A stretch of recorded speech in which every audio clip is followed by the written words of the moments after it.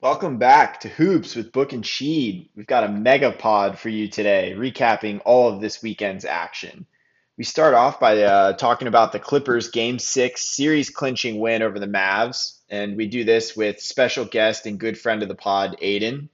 Then we move to a recap of two lopsided games from this weekend. First, we talk about Game 5 of Rockets Thunder, and then Game 1 of Celtics Raptors. Finally, we finish up with a discussion of the Nuggets' gutsy Game 6 win over the Jazz to send that series to Game 7. If you make it around to the end of the podcast, or you can just skip there, we finish up with some quick hitters, including another What If International Hoops team. Thanks for tuning in and enjoy the show.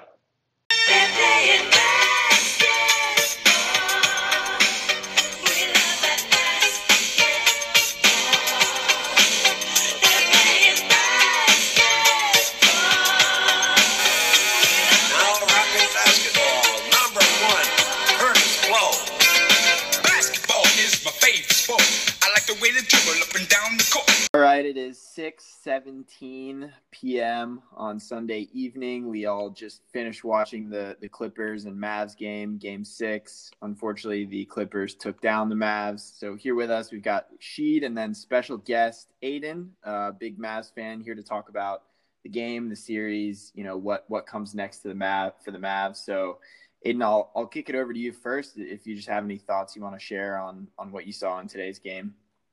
Yeah, first of all, happy to be here. I'm a huge fan of the pod, so it's always been a dream of mine to come on. Quick takeaways. We didn't hit enough threes. I mean, this is basically late stage basketball take, but like every game is just variance based on the threes to some degree, and we were 11 of 37. They only hit 11 threes too, but shot a better percentage. I mean, we really have no answer for Kawhi. You like to live with the mid-ranges, but he made them all this game. I think he was 8 of 9 at one point in the first half, or in the second half, and a lot of those were off mid-range. We really missed KP. It's kind of a trickle-down effect on both ends. I mean, we end up playing Boban a lot more minutes, which is fun, obviously, but he kind of gets exposed on defense. And, yeah, I don't know. They're a good team. When Reggie Jackson hits 3 threes in crunch time, you are not meant to win. But I think there's bright things on the horizon. It's kind of shades of like the Warriors giving the Spurs a good series before they became a juggernaut, or maybe the Thunder lost to like the Lakers and the Lakers won the championship. I think bright future ahead. So I'm excited. It was a good season. Luka was amazing as always. Yeah, look, obviously, I think a great season for the Mavs, and my main takeaway is just the margin for error was so thin here, especially with no Porzingis, no Dwight Powell. They're missing key pieces, and the Clippers are obviously a very, very good basketball team, one of the contenders in the West. So, I think everything had to go well for the Mavs to, win games and compete with no Porzingis, and things went well sometimes. As you could see when Luka step back winner in Game 4 and all that. But if things weren't perfect, and I thought the Mavs actually played fine today, just didn't make enough shots, like you said, and if the Mavs wanted to compete with the overall talent level on the other side of the floor for the Clippers, they need to make more shots, and it just wasn't in the cards today. Yeah, you hate to see Tim Hardaway start 0 for 9 from 3. I think if the Mavs were going to beat the Clippers, which no one really expected at the beginning of this series, they were going to need big games from the Tim Hardaways, Seth Currys, Dorian Finney-Smiths on their roster. And I think, unfortunately, they just didn't get it. Aiden, one thing I'd love to get your thoughts on, even though now that the series is over, perhaps less relevant. What do you think of Marcus Morris's behavior, and maybe just a little bit of commentary on the refereeing in general? I'm sure we'll get a little bit more of the Mavs perspective here, but nonetheless would be interested to know what you thought. Yeah, I mean, I try to be impartial. That was obviously a goon move. Like, I thought it was a well-deserved flagrant two, even aside from him being Marcus Morris. I think Doc at the end of quarter interview basically said he got tossed because he's Marcus Morris. But, I mean, I think that's kind of BS. Like, it's basically fair. You don't get the benefit of the doubt, and I think all else equal, even if that were, I don't know, a friendly player like Boban doing that was a flagrant two. I mean, they've been trying to do that in general to Luka. They basically have no answer for him, which is pretty encouraging if you're a Mavs fan because he's 21 years old and they have Kawhi and Paul George, who are theoretically two of the best defenders. And so, yeah, I think they were resorting to like kind of roughing him up a little bit. And Luka was getting frustrated. He still got his stats. I think at times it affects him on the defensive end when he gets frustrated. But yeah, I mean, I thought it was a well-deserved flagrant too, didn't you? Yeah, I think so. I mean, had it not been Marcus Morris and had he not coincidentally stepped on Luka's sprained ankle in Game 5, I think he could have, I wouldn't have been surprised with a flagrant one, but I was by no means upset to see Marcus Morris get tossed out of that game when he basically double karate chopped Luka in the face twice on that drive. Before we get to, what comes next for the Mavs, I do want to talk about the Clippers a little bit since they'll be moving on to the next one. So, Sheed, would love to get some of your kind of quick takeaways on the Clippers and what you saw in this game and what you think it means for the rest of their stretch down the playoffs. Yeah, it's interesting. They did a better job in the last few games on Luka, I think. And look, you're never gonna stop Luka right now. He's such a great player, but they're doubling Luka pick and rolls, and like we talked about with Tim Hardaway Jr., basically forcing other guys to beat them, and it didn't happen today. I just saw them winning with talent and size. I think one of the real issues with no Porzingis and the fact that they don't have Dwight Powell is that they're just so limited at the big position now. The Mavs, right? Maxi we didn't have an answer for Zubac at all. Yeah, I mean, Maxi Kleber was a solid player, but at starting center, it's just not a lot of size, and Zubac was very good in this series, I think. Paul George looked a lot better the last few games, also another big deal, and helps the Clippers offensively. And then generally just the shot making. It was the same thing as Game 5, just if the Clippers are so talented and they have these two stars, but if the other guys make shots too, it's almost impossible to guard because then you have to send two bodies at Paul George. You have to send two bodies at Kawhi when they're hot. And then they have these options off the ball, even without Pat Bev, and even if Lou Will is not having a great game, there's still Shamet and Reggie Jackson, and there's so many options. Jump in here on Reggie Jackson, not to pick on the guy, but I think he might be my least favorite player in the NBA. Between the fact that the Pistons signed him to a horrible contract, the fact that he thinks he is way better than he actually is, and then it's just on the court, the way that he plays really annoys me. So no great reason for me to dislike Reggie Jackson, but right now he's not high on the list of guys that I like, and not to poo-poo the Clippers too much, but I just don't find a lot motivating me to root for them. I think especially when Trez isn't a major factor in the game, neither Kawhi nor Paul George instill much excitement in me. And then if you look down their rosters, a lot of guys who at least I find it a little bit difficult to cheer for, the Reggie Jackson, Marcus Morris, Patrick Beverleys of the world. So obviously a beautiful basketball team, and it's great to see Kawhi go to work and Paul George do his thing when he's on. But watching the Clippers, especially against this Mavs team that's so much fun, I just was not getting a ton of enjoyment out of. Yeah. Plus, Doc Rivers' coach team is going to yell at every call for every game of the series. Yeah. Yeah. Some other quick things, Aiden, I'd love your thoughts on in terms of the Mavs is, what's up with Luka at the free throw line? It's kind of weird. Yeah, he has the yips. I don't know. I think on the season he was high 70%, so it kind of ends up fine, I guess. But it does feel like there's something going on mentally. It's all playoffs, and there were stretches of the regular season where he would do this too. He just basically goes ice cold. He had plenty of 5 for 11 from the line games this year, I felt like. Yeah, and the other thing I want to note is defensively, I felt like they went zone a few times, and it was, effective at times. But I think just changing it up defensively is a good strategy and a hallmark of a good coach when you're sort of outmanned. I think really on that end of the floor, the Mavs weren't a great defense this year, but when you take Porzingis and Powell out of the equation, it's a pretty dire situation on that end of the floor. And so I think, Carlisle had to try different things just to keep the Clippers, off balance to some degree. Yeah, I like zone. I mean, I think, like you said, I think sometimes you just need to mix it up. The offenses are so good now, whether it's zone, whether it's throwing a double at Kawhi, maybe blitzing screens more often. I thought the Clippers should have been getting more creative on Luka too, because they had no answer. I mean, obviously it worked out fine for them, but like Luka was 15 of 28, 4 of 9 from three. Like really, the free throws were the only thing that was a blemish. They basically should have done something. Yeah, totally agree. And I guess, what are you looking for in this offseason? Where do you want the Mavs to sort of look to improve on the margins and continue to, get better and challenge in the Western Conference next year? Yeah, maybe, and I'll jump in here and say it seems like they don't have a lot of roster flexibility. So if there isn't a lot that you're looking for there, like come next season, whenever that may end up being, like what do you want to see the first game? Like, oh wow, Luka looks like X is better, or this player looks like Y is better. What's on your radar there?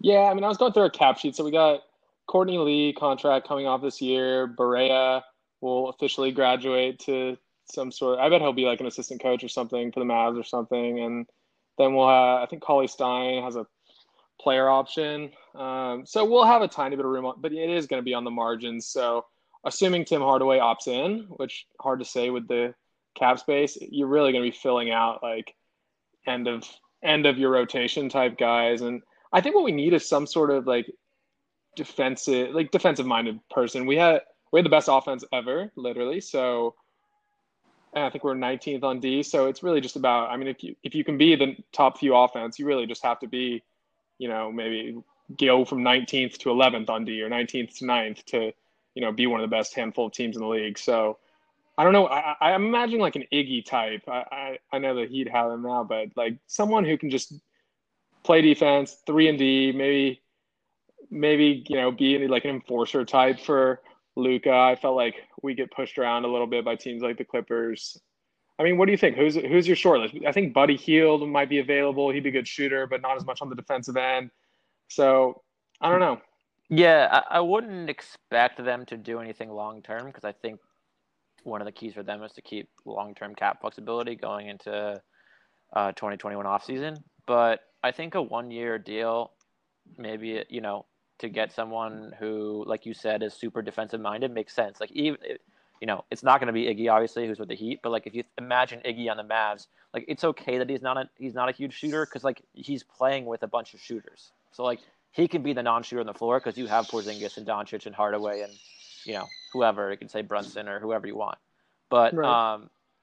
I like you're right. Like, I mean, the Mavs have the best offense in terms of offensive rating in NBA history, and so it's hard to be like trying to find that much improvement on that in the floor. It's just you get from 19th to 10th in the NBA in defense, then like you're in business. Yeah, and I do also think that down the stretch, they missed Dwight Powell on the defensive end. When he plays, and you can either slide Kleba down to the 4 or, play Porzingis and Powell together, since there still is so much of that shooting, I think he really does help as a rim protector and just a guy who can generally move his feet out on the perimeter. So hopefully getting Powell back from injury will be something that helps the team as well. Yeah. And Porzingis back, a year of them playing together, I mean, they were looking pretty good in the playoffs before Porzingis was out. So it's encouraging. Yeah. Any other sort of final thoughts on the Mavs here, Aiden, or on the game or the series in general? Well, we were talking about the off arm, and it finally got called. It was hilarious. I think Luka got 1, Paul George maybe got 2, and Kawhi got 1. So I don't know. Maybe Carlisle was complaining as much as I was about the off arm. So that was funny. My favorite sequence there was when Luka gets the one called on him that a tech ensues, and then Paul George goes down, and he's just like trying to get a pass or gives like a little one, and they called it out. Like, yeah, Carlisle must have been in their ears. But yeah, I mean, it's a good season, good game. You're not going to win when you start 4 of 23 from 3. But yeah, I mean, I actually thought it was like a pretty well-refed game. I think my biggest gripe with the NBA, like rules wise right now, is I think they need to reconsider how fouls are called in general. Like, I feel like right now the offenses are so good that if you let them initiate contact and draw a foul, which feels like every star is doing all game, and Lou Will does it every play, then and it's only an offensive foul if the defender like successfully flops, basically, then that's just incentivizing flopping and making it almost unwatchable on offense. Like no one likes Luka does it too. No one likes when you get the defender like a tiny bit off balance, throw your body into them. I think he had an and one on Paul George today like that. But yeah, I mean, best of luck to the Clippers. Do you mean we'll that though? Yeah, Do I you can mean hear that? the enthusiasm in your voice there. No, I don't mean it. I think they'll be a heavy favorite against whether it's the Jazz or the Nuggets, probably the Jazz. So probably going to get Lakers Clippers, which is what we thought we were going to get. We'll see. Rockets have a chance. I mean, I think the Mavs, the biggest mistake we made, which is our problem all year, was closing games. And we didn't do that in the bubble, which is why we had to play the Clippers. We could be up like 3-2 on the Nugs or the Jazz right now. But instead you play a team that's probably the best team in the league, and you're not going to win that often, especially when Porzingis is out and the refs throw him out of the first game for no reason. So, Yeah, best of luck. Best of luck to the Clippers. That's completely fair. Well, it was a pleasure having you on the pod, Aiden, and I'm looking forward to hearing from you again. Once the offseason gets started and we see what the Mavs do in the draft and free agency, etc. Yeah, before you go, Aiden, one thing I would say is you've always, I think, been a guy who's thinking about how can basketball be perfect? How can we make basketball better? So when we're in the doldrums of the offseason, may have to have you back on to inject some of that innovative spirit into the NBA and into our podcast for that matter. So we definitely look forward to having you back sometime soon. All right. Yeah, I love that. I got all sorts of ideas. I mean, once we fix tanking and a couple rule changes, we'll have the perfect sport, and that's what we all want. And hopefully Doc Rivers fully loses his voice by the end of the playoffs so we can stop listening to him complain. All right. Thanks, guys. We're going to move on to the next game, but Aiden, thanks for joining us. Hi. Thanks for having me on, guys. Bye. Yeah. All right. We're going to talk about the Houston Rockets Oklahoma City Thunder game that happened on Saturday afternoon. It was our second game back with the return to action for the NBA. So, Shi, do you want to start us off with just a little recap of what happened in the game? Yeah, for sure. And second game back is a generous statement on what Bucks magic is in terms of product compared to the rest of the NBA, playoffs. It was a dominant win by the Rockets, 114-80. It was actually a pretty competitive first half. But obviously things got out of hand really quick there in the third quarter.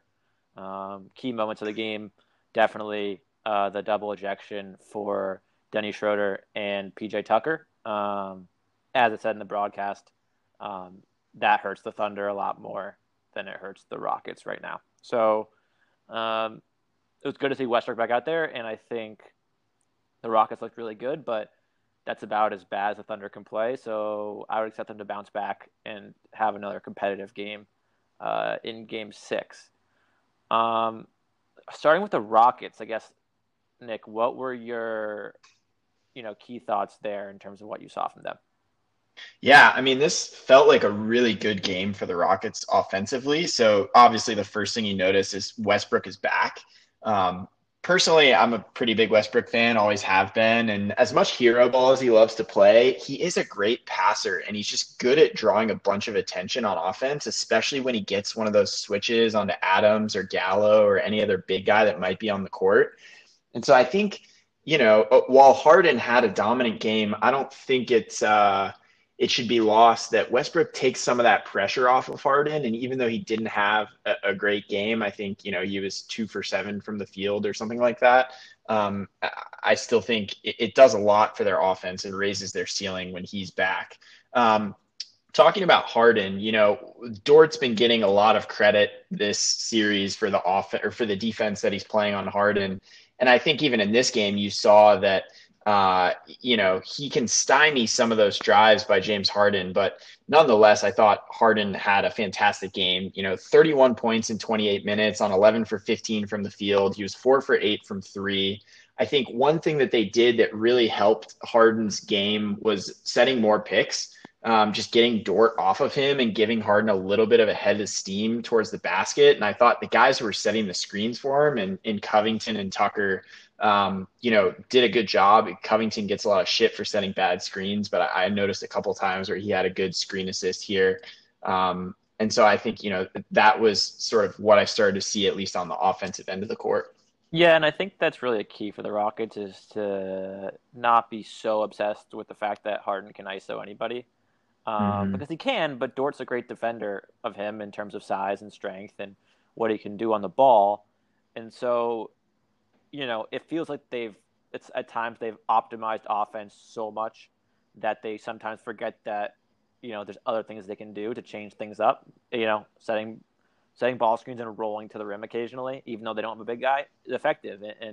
And Harden, getting to the rim is effective. I think he did a better job of that in this game too. I think often he so relies on getting back to a step back to his three or whatever that he forgets that he can get to the rim with somewhat relative ease. And even if he doesn't get all the way to the rim, then if Steven Adams pinches in, then there's wide open guys in the corner, and those are more three options for them Yeah, as well.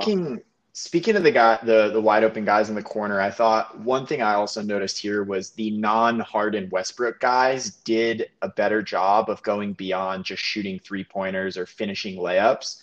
I thought especially Eric Gordon, he was great going to the basket. So, he was 9 for 14 from 2 point land, and I thought had a lot of success on that pump and drive. You saw PJ Tucker catch the ball in the corner a couple times, give a pump fake and go to the basket. And I think especially when they start playing these teams that are a little more switchable and are going to go small against them, it'll be important for the non-Harden Westbrook guys to make some plays in the paint beyond those easy finishes. Yeah, yeah, and I totally agree with that. And on the other end of the floor, I guess what I would start to talk about is how they basically were daring the Thunder's non-shooters to beat them. Oh yeah, And we talked about this earlier, but Dort had extreme struggles early on in this game, and they would basically just leave him alone. And similar things for Ferguson uh, and Baisley. Is there anything else you want to sort of touch on with the Rockets here before we move to the Thunder angles? so I think, yeah, I would give credit to Mike D'Antoni and even to James Harden for the way that they played defensively on Dort. Obviously, like, not going to give him a ton of credit for a guy missing 9 wide open threes to start the game. But strategically, it's the way you should be playing it is to say we're going to make Lou Dort and Terrence Ferguson beat us from 3 point range. I mean, Dort led the Thunder in shots, which I know we'll talk about more when we get to the Thunder. But I thought that was good coaching from the Rockets defensively. The other thing I did notice that I thought was interesting and is maybe something that the Rockets are testing out for when they play the Lakers is they went quote unquote big a little bit. So they had Robert Covington, Tucker, and Jeff Green all on the court at the same time, which is something we have not seen them do a lot of. I think it may be because D'Antoni has less confidence in, Austin Rivers and Macklemore these days. But I thought that was interesting. The hilarious thing was that I think D'Antoni was worried he would get fired by Morey on the spot if he let Tyson Chandler play a single second. So after that whole foul exchange, the Thunder got to pick who would shoot the free throws. They chose Tyson Chandler, who basically has not played the entire year or in the bubble or in the playoffs. Comes on the court, misses 2 free throws, was going to have to stay on the court. D'Antoni immediately calls a timeout so that he can sub Tyson Chandler out. So best stat line of the weekend might be Tyson Chandler, 0 minutes, 0 for 2 from the free throw line. Yeah. Um, and probably something we'll expect to continue. But should we move over to the Thunder? Yeah, let's do that. The first things I noted just to start the game, the matchups were interesting. Um, Billy Donovan put Shea Gilgeous-Alexander on Westbrook to start, which is a reasonable decision. I wasn't exactly sure where they would go with that. I thought they might consider putting Steven Adams on him just because when Westbrook doesn't have the ball, Adams can be the help at the rim. I understand it's a very tough matchup, obviously, for Adams when Westbrook has the ball, but I think it's something I would consider if I were Donovan, just because I think if they're really going to ISO Westbrook every time as opposed to ISOing Harden every time, like that's probably to your benefit if you're the Thunder. Mm-hmm. So that was something that that came to mind at first. Offensively, really, this was a mess. I look, the Rockets played well offensively, and the Thunder, I think we're fine on defense. Not terrible, not great. But on the other end, it was horrible. I guess the first thing I noted was that OKC needs to attack at the time of the screen. I think Hmm. the Rockets switch everything. So if you're gonna just do ball screens and back out, I mean, you can do that, but you're not. There's no real true weak spot on the defense in terms of Right. ISO defenders.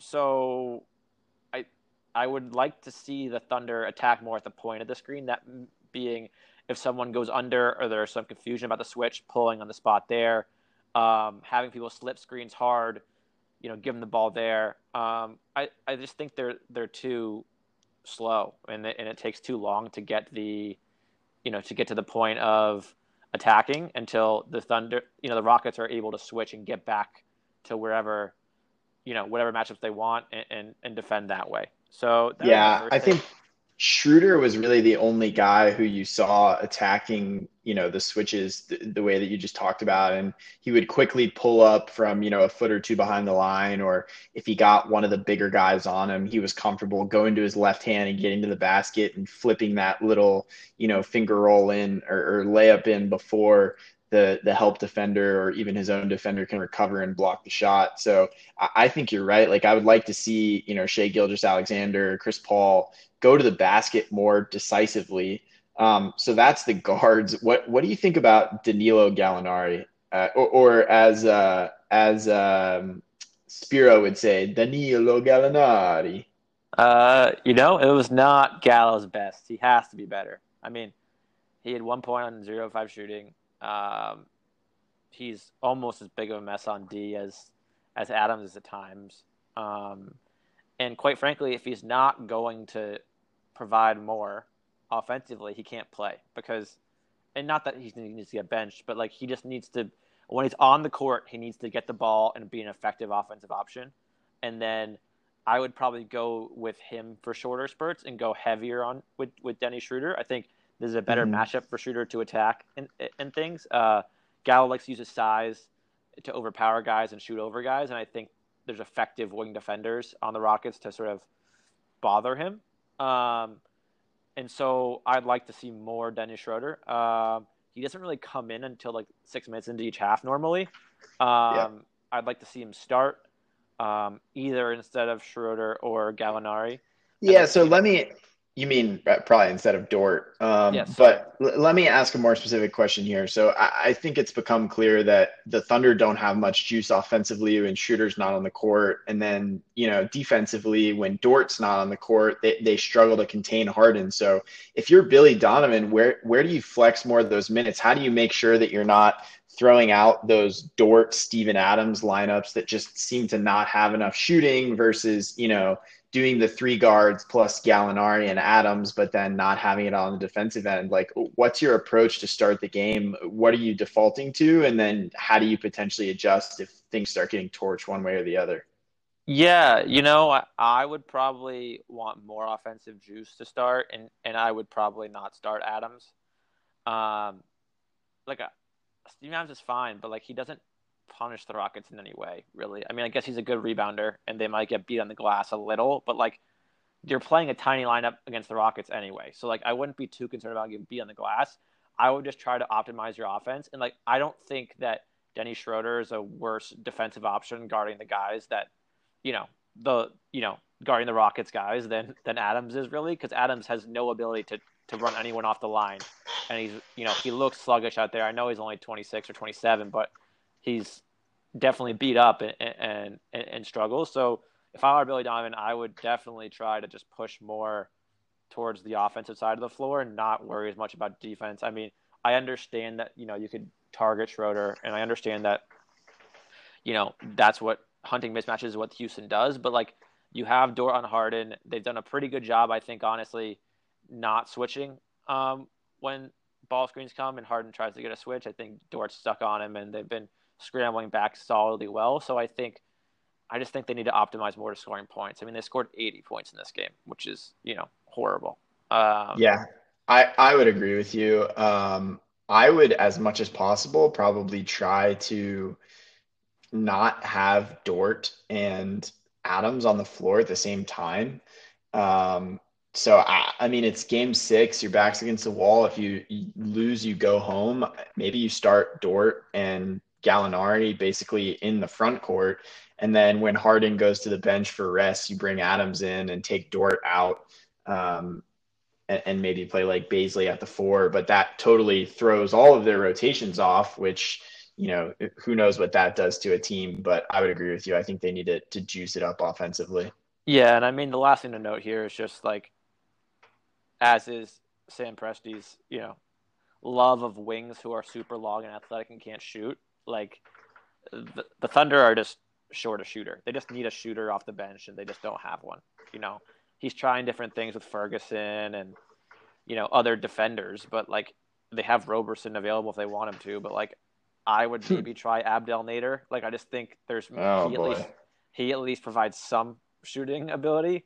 But they're just short a shooter. They just need someone who could space the floor more, because otherwise the Rockets have no trouble guarding in isolation, and the kickouts are, to guys who they'll live with shooting. I mean, Baisley's improved, but like again, not the best shooter in the world right now. So, the outcome of the series seems like it's going to be Rockets in 6 or maybe Rockets in 7, and it seems like that's what it should be. I mean, it was a great season for the Thunder, but they're just not as talented as the Rockets are. Yeah, I would agree with that.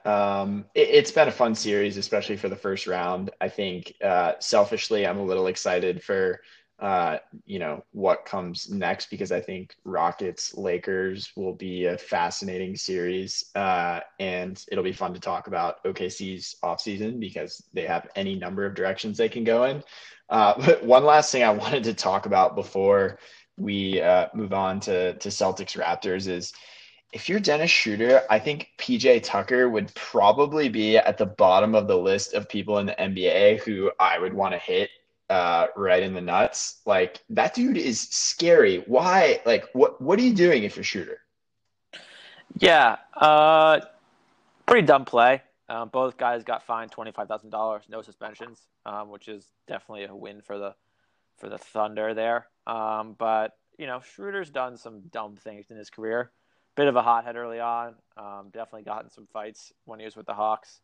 I think he just likes to instigate sometimes. And I would agree with you. Not a good person to instigate with. PJ Tucker seems pretty tough. Seems like not a fun person to have be mad at you. But just a careless play. I mean, I understand they were frustrated. They were getting blown out in the third quarter. They were down like 3 at half, and it got stretched to 20 in like 4 minutes. But there's no reason to do that. I mean, Schroeder basically eliminated any chance of his team winning the game by doing that, because he was the best player on the floor in the first half, and they were down double digits early, and he had a huge second quarter and brought them back in to single digits, down to within 5, and it's just a dumb, careless play that doesn't, it's just, there's no point of doing that. Yeah, agreed. All right, well, we'll see what happens in Game 6. I think it'll probably be a tight one because the Thunder are going to have everything out there, but I would agree with you in that I would expect the Rockets to come away with it, and then we'll move on to Rockets Lakers. So let's switch gears here and go over to Celtics Raptors. You want to give us a quick recap of the game? Yeah, I mean, Celtics really dominated from start to finish here. It was 112-94 final. Celtics got up huge in the first quarter, as much as 19, I think. The Raptors got down to 9 at one point in the second quarter, but, I mean, the Celtics were up double digits the entire second half. I don't think there's that much to read into this game. It's a make or miss league, and the Raptors did a lot of missing, as we'll talk about. But, again, the Celtics sort of flexing their muscles in terms of skilled isolation scorers and just smart defense, I think, definitely contributed to that. I guess to start with the Celtics, where do you want to talk about first with the Celtics?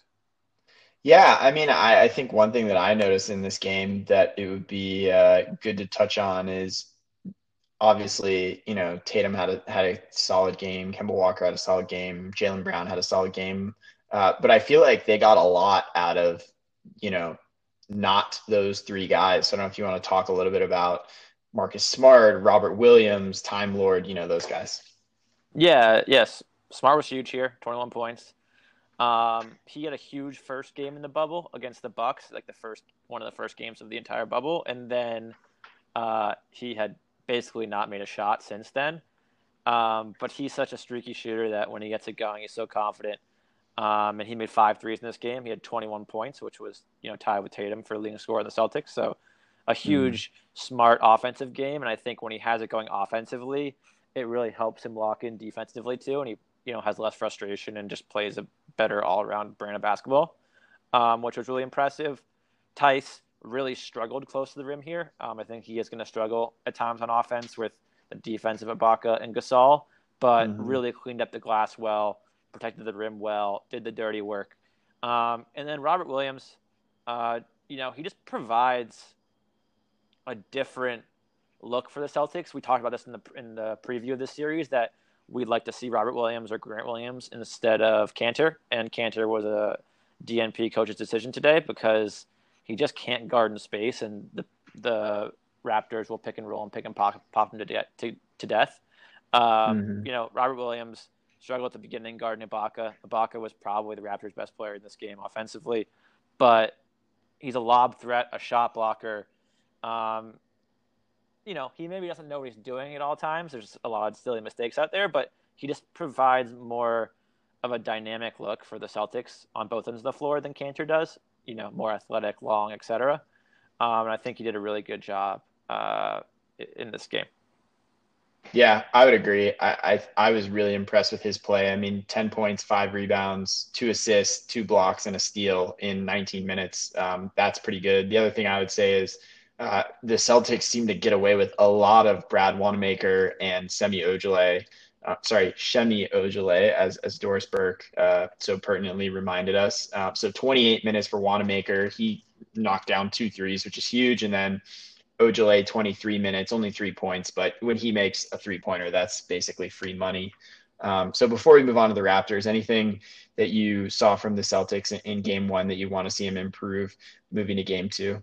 Yeah, this is kind of nitpicking, but they need to take less contested mid-range early in the shot clock. Tatum does it sometimes. Jaylen Brown does it sometimes, and it's just not a huge recipe for success against a good defensive team. And then they need to take better care of the ball. They did a really good job getting back in transition, so it didn't affect them too much. But 22 turnovers is how you let the Raptors get out and play. We talked about this. Transition defense is a key here, and the Raptors' offense in the half court is not great. So if you limit turnovers from 22 down to 12, 13, 14, I think the Raptors are really going to struggle to score, even if they shoot better from 3 than they did today. I guess the last thing to transition us over is that a big story of this game was just the shot making. I think the Celtics got better quality looks from 3 than the Raptors did, but 17 of 39 from 3 for the Celtics versus 10 of 40 from 3 for the Raptors. That's 21 points right there in an 18-point win. So I guess that's really what stuck out to me is the shot making. Right. And I think, that's where the Raptors just need to be better, moving forward. Yeah. So if we move over the Raptors, I think that's really the bottom line from this game. Not a whole lot of strategic recommendations here. I think the bottom line is that Toronto's best players have to be better. So, Siakam was 5 for 16 from the field, 0 for 3 from 3. Van Vliet was 3 for 16, 2 for 11 from 3. And then Lowry was 5 for 12 and 1 for 5 from 3. If those guys go a combined, 3 for 19 from 3, I don't think this series is going to be too long of a series. Speaking on Lowry, he ended up he did end up having some success in the third quarter with this tactic, but I don't think his foul baiting is going to work quite as well against all the Celtics' good defenders as it does in some other games. I think, guys like Marcus Smart and Jaylen Brown and even Jason Tatum are known as good defenders, and I think they get respect from the refs. So when, Lowry flies into the lane and throws his body at people and flails his shoulders and arms and throws the ball up in the air, I just don't think that strategy is going to be as effective in this game, in this series. And so, that's one thing that I noticed. One team we might have to put together is the all like flopping, gesticulating, getting mad at the refs team. You got probably 1A and 1B on the court in this series with Lowry and Marcus Smart, although I think Smart at least isn't as bad about the complaining part. Yeah, it's interesting. I think Lowry is a big flopper on both sides of the ball. I like to think that Smart's flopping is more of a defensive thing, but I'm interested to see how Lowry goes, where he goes from here, because I think he's limited with his ankle. I mean, I think he didn't look like he had a lot of burst. He couldn't really get by anybody, and so they started with Tatum on Lowry, which I think his size, gave Lowry some fits. Yeah, I think that's an issue too, and I think his ankle will get better and better as the series goes on. But right now, I think that's what led to a lot of the flopping, and especially early on, was that he was just frustrated with his body and he couldn't get by, and so he tried to draw fouls in a way that the Celtics do a good job of knowing, scouting and knowing that they're defending and understanding. Don't get your hands in the cookie jar. Go straight up. All those things. Right. The Raptors have to defend without fouling. The first quarter was a mess. They committed like 12 or 13 fouls, and that's just not a sustainable, way of them going about trying to win games. That was my main other thought there. But really, for the Raptors, it's about making shots, right? Because if they keep going 10 of 40 from three, like they don't have any chance. Yeah, I agree, and I think generally speaking, they will shoot better, especially on some of those open shots. But I do think that what I said before this series, and that I don't know who's going to create shots for the Raptors. I think we saw a little bit, like Siakam was kind of limited to like backing guys down and shooting contested 12-footers, which, has its time and place, but I don't think is a recipe for a fully effective offense. And then, Van Fleet was stepping into some good threes, on pick and rolls, but I'll be interested to see what the Raptors can do to create shots against the Celtics. And so that's definitely something that I'll be watching going forward. But I think, we have not seen the last of the Raptors in this series. Nick Nurse, coach of the year, best coach in basketball. I'm sure he'll have some wrinkles for game two. I'm sure these guys like Lowry and Van Fleet and Siakam will bounce back to some extent. So I'm excited for the rest of this series. I think we're kind of just getting started in terms of some of the tactics and everything that we'll see. So a good game one, but excited for the rest of the series. Yeah, I'm definitely looking forward to seeing what Nurse does come Tuesday night to change things up. Yeah, maybe he'll throw in some more of that zone that he was doing, during parts of the second and the third quarter. Or even one thing he did was playing Ibaka and Gasol together, especially when the Celtics had Grant Williams in at the four. So we'll see. He's got all sorts of tricks up his sleeve. Like I said, I don't think the Raptors are just going to roll over and die. Yeah, definitely. Awesome.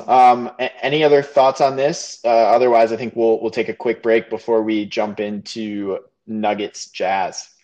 No, that's all I have on this game. Again, I think it's going to be a great series. I think the Raptors will bounce back in game two. All right, cool. Let's take a quick break and then we'll get on to the next game.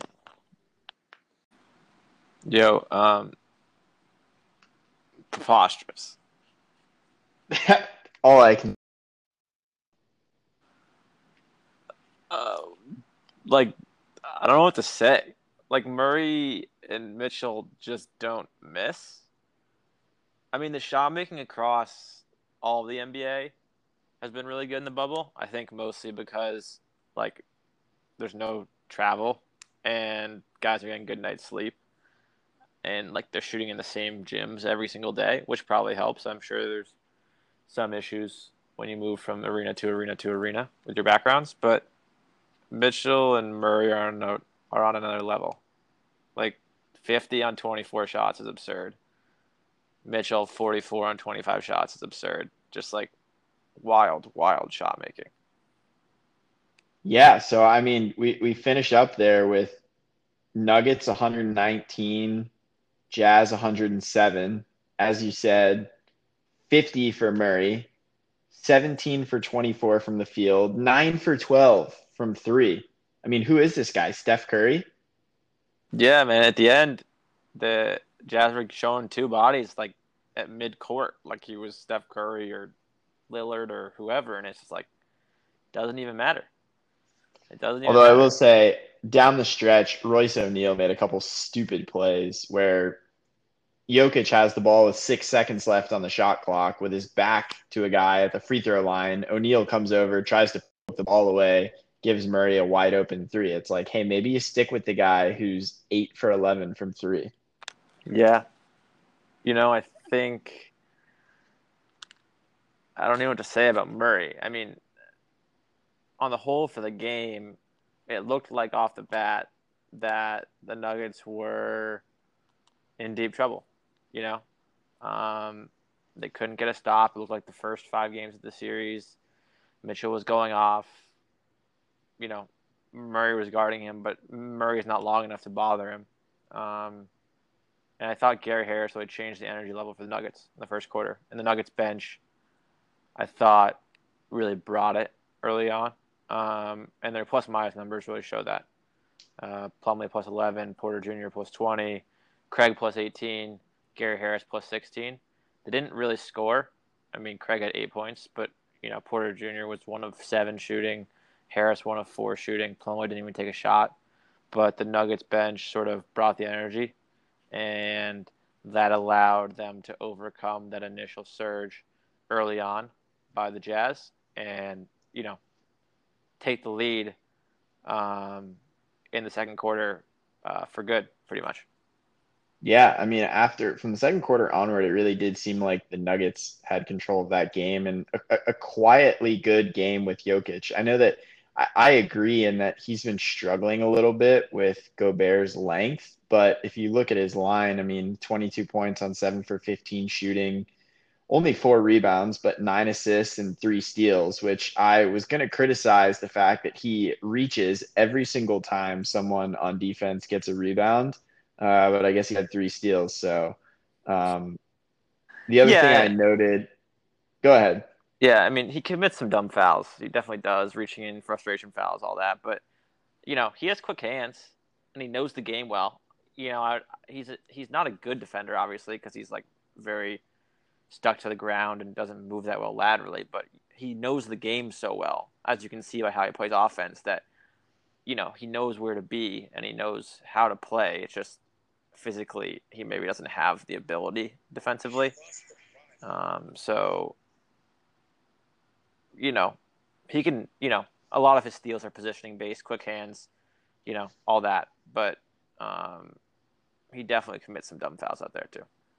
Yeah, the one thing I was going to note is that on our last pod, we were talking about who Mike Malone was going to close with. And I guess they must have this. Somebody on their staff must be listening to this podcast because lo and behold, they had Murray, Craig, Michael Porter Jr., Grant, and Jokic out there down the stretch. And it seemed to work for them. Yeah, definitely. Craig made a big defensive play.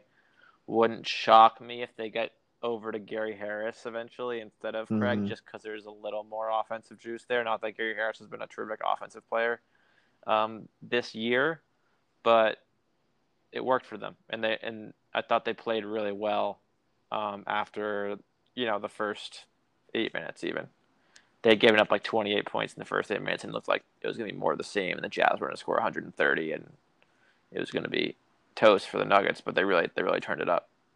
They really Yeah, turned it up. yeah, Um, definitely. Should we talk about the Jazz? yeah, let's talk about the Jazz. I think they struggled to adjust early on. Basically, Mitchell was getting whenever he wanted to, because the Jazz were still playing drop coverage. Jokic was still sitting in the lane, and Mitchell's being guarded by, someone relatively undersized. The Nuggets started with Millsap and Jeremy Grant at the 3 and the 4, and then the guards were Monte Morris and Murray. But it was a struggle for them defending Mitchell in the first quarter, and then they started to be more aggressive. They started to bring more bodies, help more, and I think Mitchell was probably trying to be a little too aggressive. But the pull-up threes were good. Obviously, he made tons of shots, but I would like to see him distribute a little more than he did.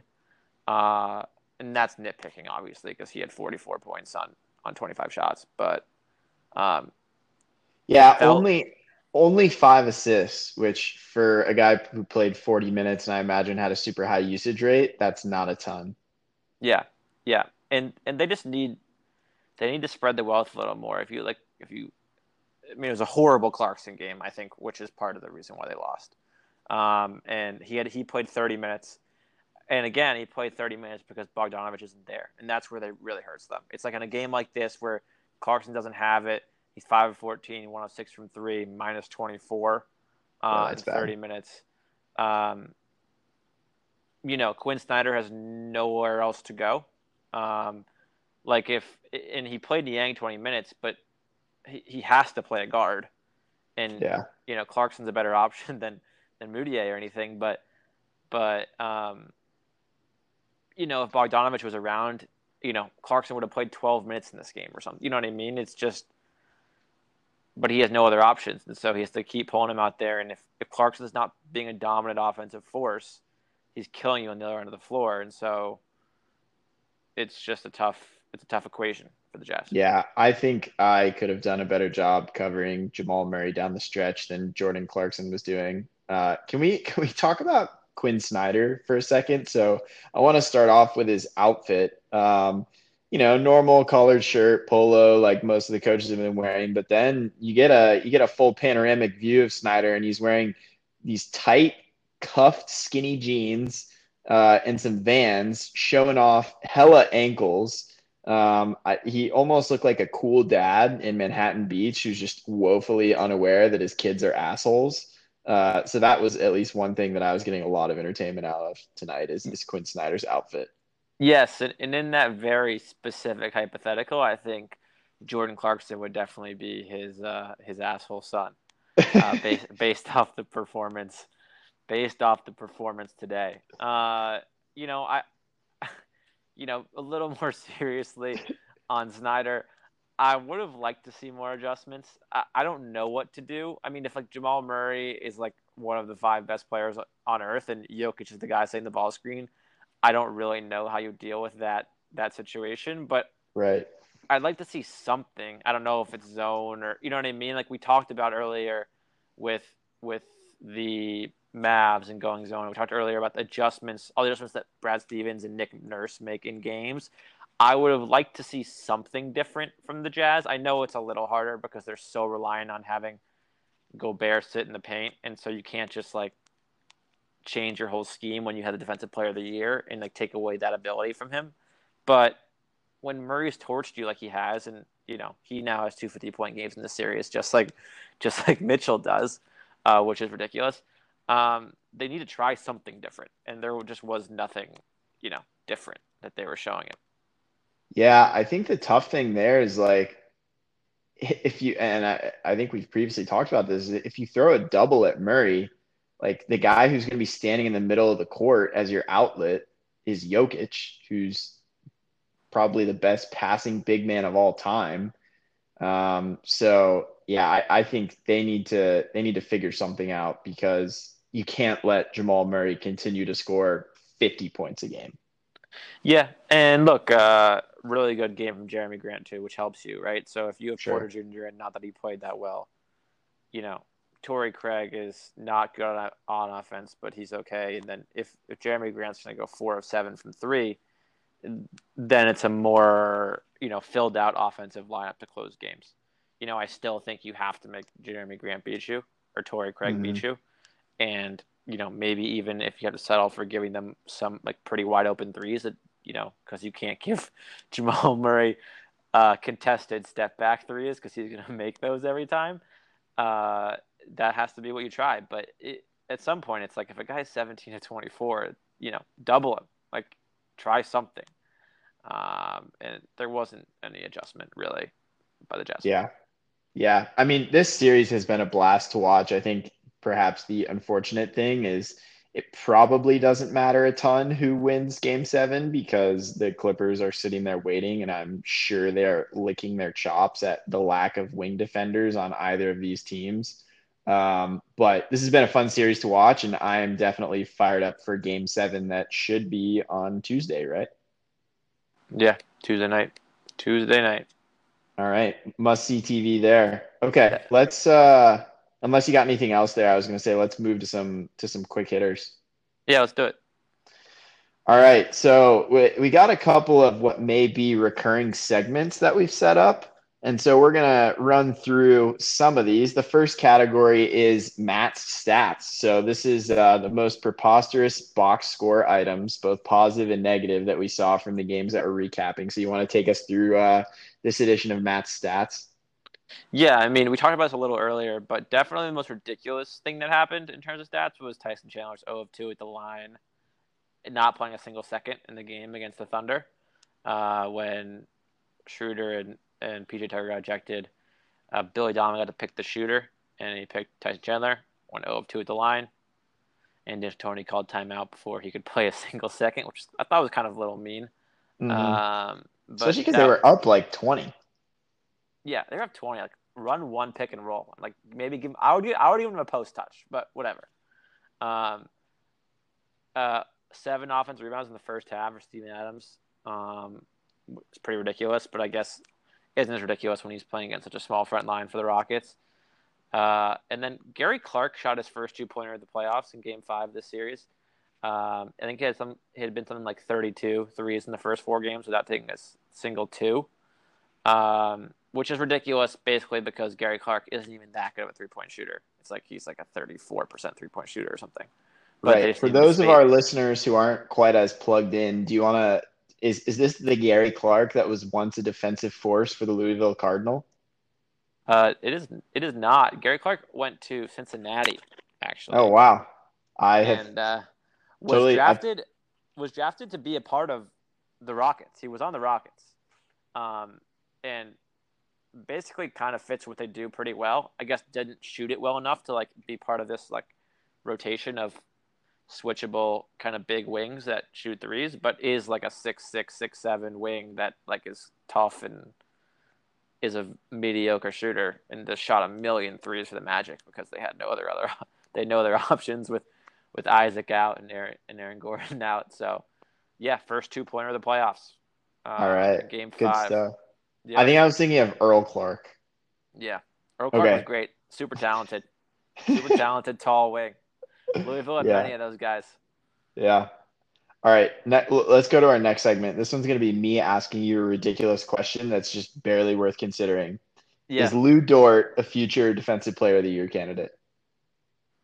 I mean, no one ever wins Defensive Player of the Year who's not 8 feet tall. So I guess like technically no, but like if you said like could Lou Dort be Marcus Smart? Like I would think like on the defensive end, like yeah, why not?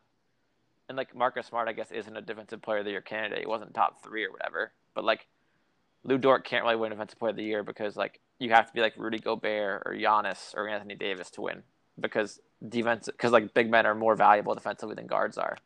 That's fair. Like, who's the last non-big man to win Defensive Player of the Year? Has it ever happened? I mean, I'm sure it's happened at some point, but I can look it up while we talk here if you. Save it for the next pod. That'll be something for everybody to look forward to. Okay. That's your homework. Okay. This is a next segment. So the funniest non-sports related thought watching a game. So I think the Quinn Snyder probably falls in that bucket, which I already gave you. But the other thing that I noticed on the coaching front is Billy Donovan going absolutely ham chewing his gum. Like during the national anthem, it looked like he was trying to get a jaw workout. I am going to officially dub him the Pete Carroll of the NBA because he was just going to town on that gum. I like that. I also realized that he's been growing out his hair a little bit more in the bubble. And it looks a lot better actually. Like his hair was always really short, and he has kind of like a weird hairline. And I think growing it out a little more like makes it look more normal. So respect to you for doing that, Billy Donovan. All right, good stuff. So then the next segment is ninth man player of the day or the night. Yep. This is like guys who kind of came off the end of the bench and exceeded expectations. You want to take us through those? Yeah, sure. We had a few options here. Time Lord, Robert Williams, 10 points, 5 rebounds, 2 assists, 2 blocks, 1 steal in 19 minutes. Really filling the stat sheet. You know, probably 3 or 4 dumb plays too, but that's part of the Time Lord experience. We have Dwight Howard at 11 and 6 in a game that I watched very, very little of.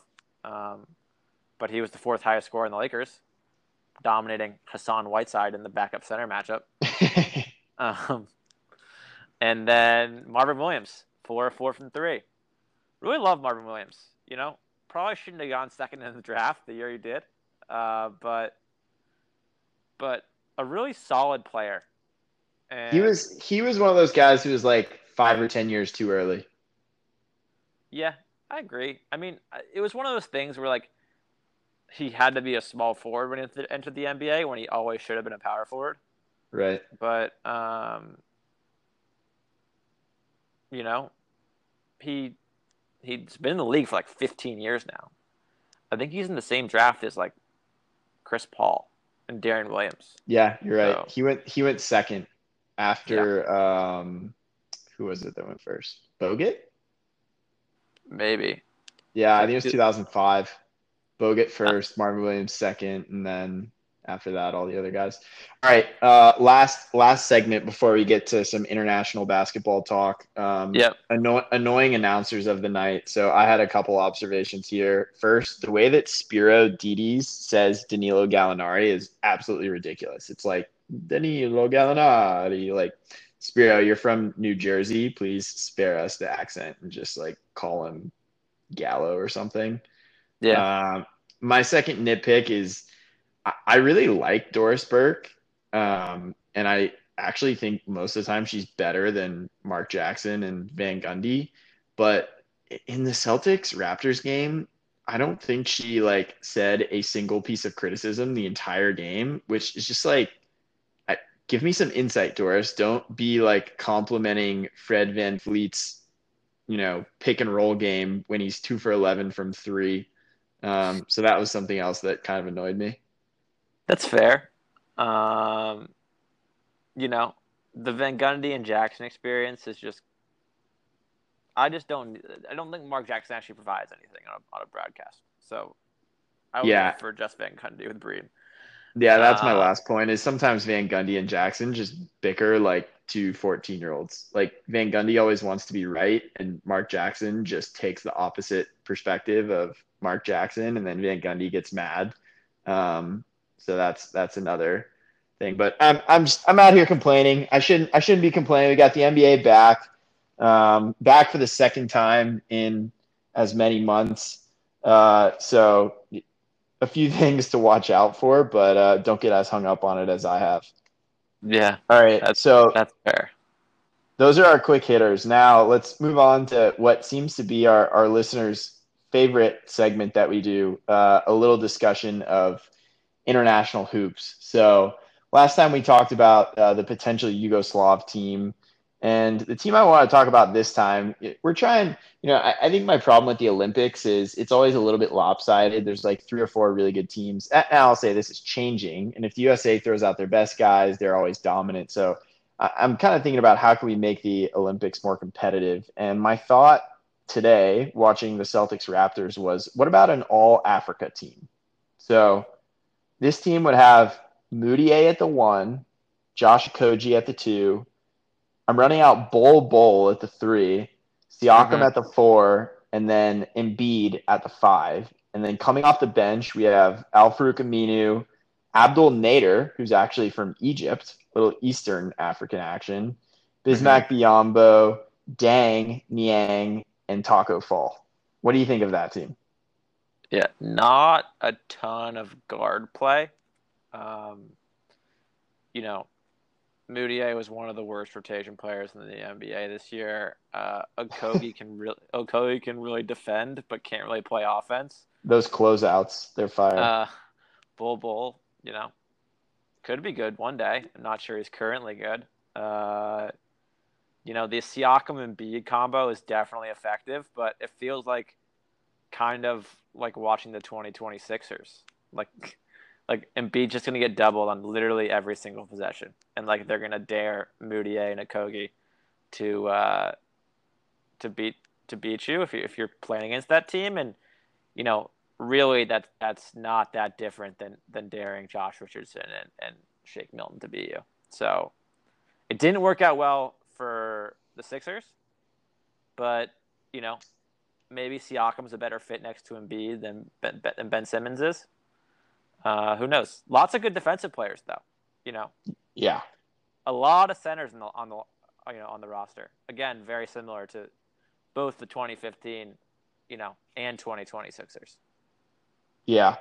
I think that's probably a theme with a lot of these international players is like you only play basketball if you're really tall. Otherwise, you just play soccer. Yeah. Which leads me to thinking about what would the ideal USA soccer team made up of only NBA players look like. So that may be something that I take as homework for one of our next podcasts. I like that. Yeah. The All African team, I think will be a lot better in like 10 years than it is right now. I guess For sure. What I would say. I mean, there's a lot of development there. They're working with lots of guys. So we'll see. Right, but like right now, I would say worse than Yugoslavia, but better than Germany. Yeah. I mean, definitely better than Germany. The Theis Kleba front line is okay, but it's not Embiid Siakam. Although Schroeder is the best guard on either of these teams by a mile. Yeah, that's fair. All right, I think that's all we got. Is there anything else that you want to leave the listeners with? I mean, what a fantastic ending to a great weekend of basketball, and looking forward to the coming week with games every single day. Yeah, I love basketball. That's my final thought. All right, you heard it there, people. We'll see you later. See you later.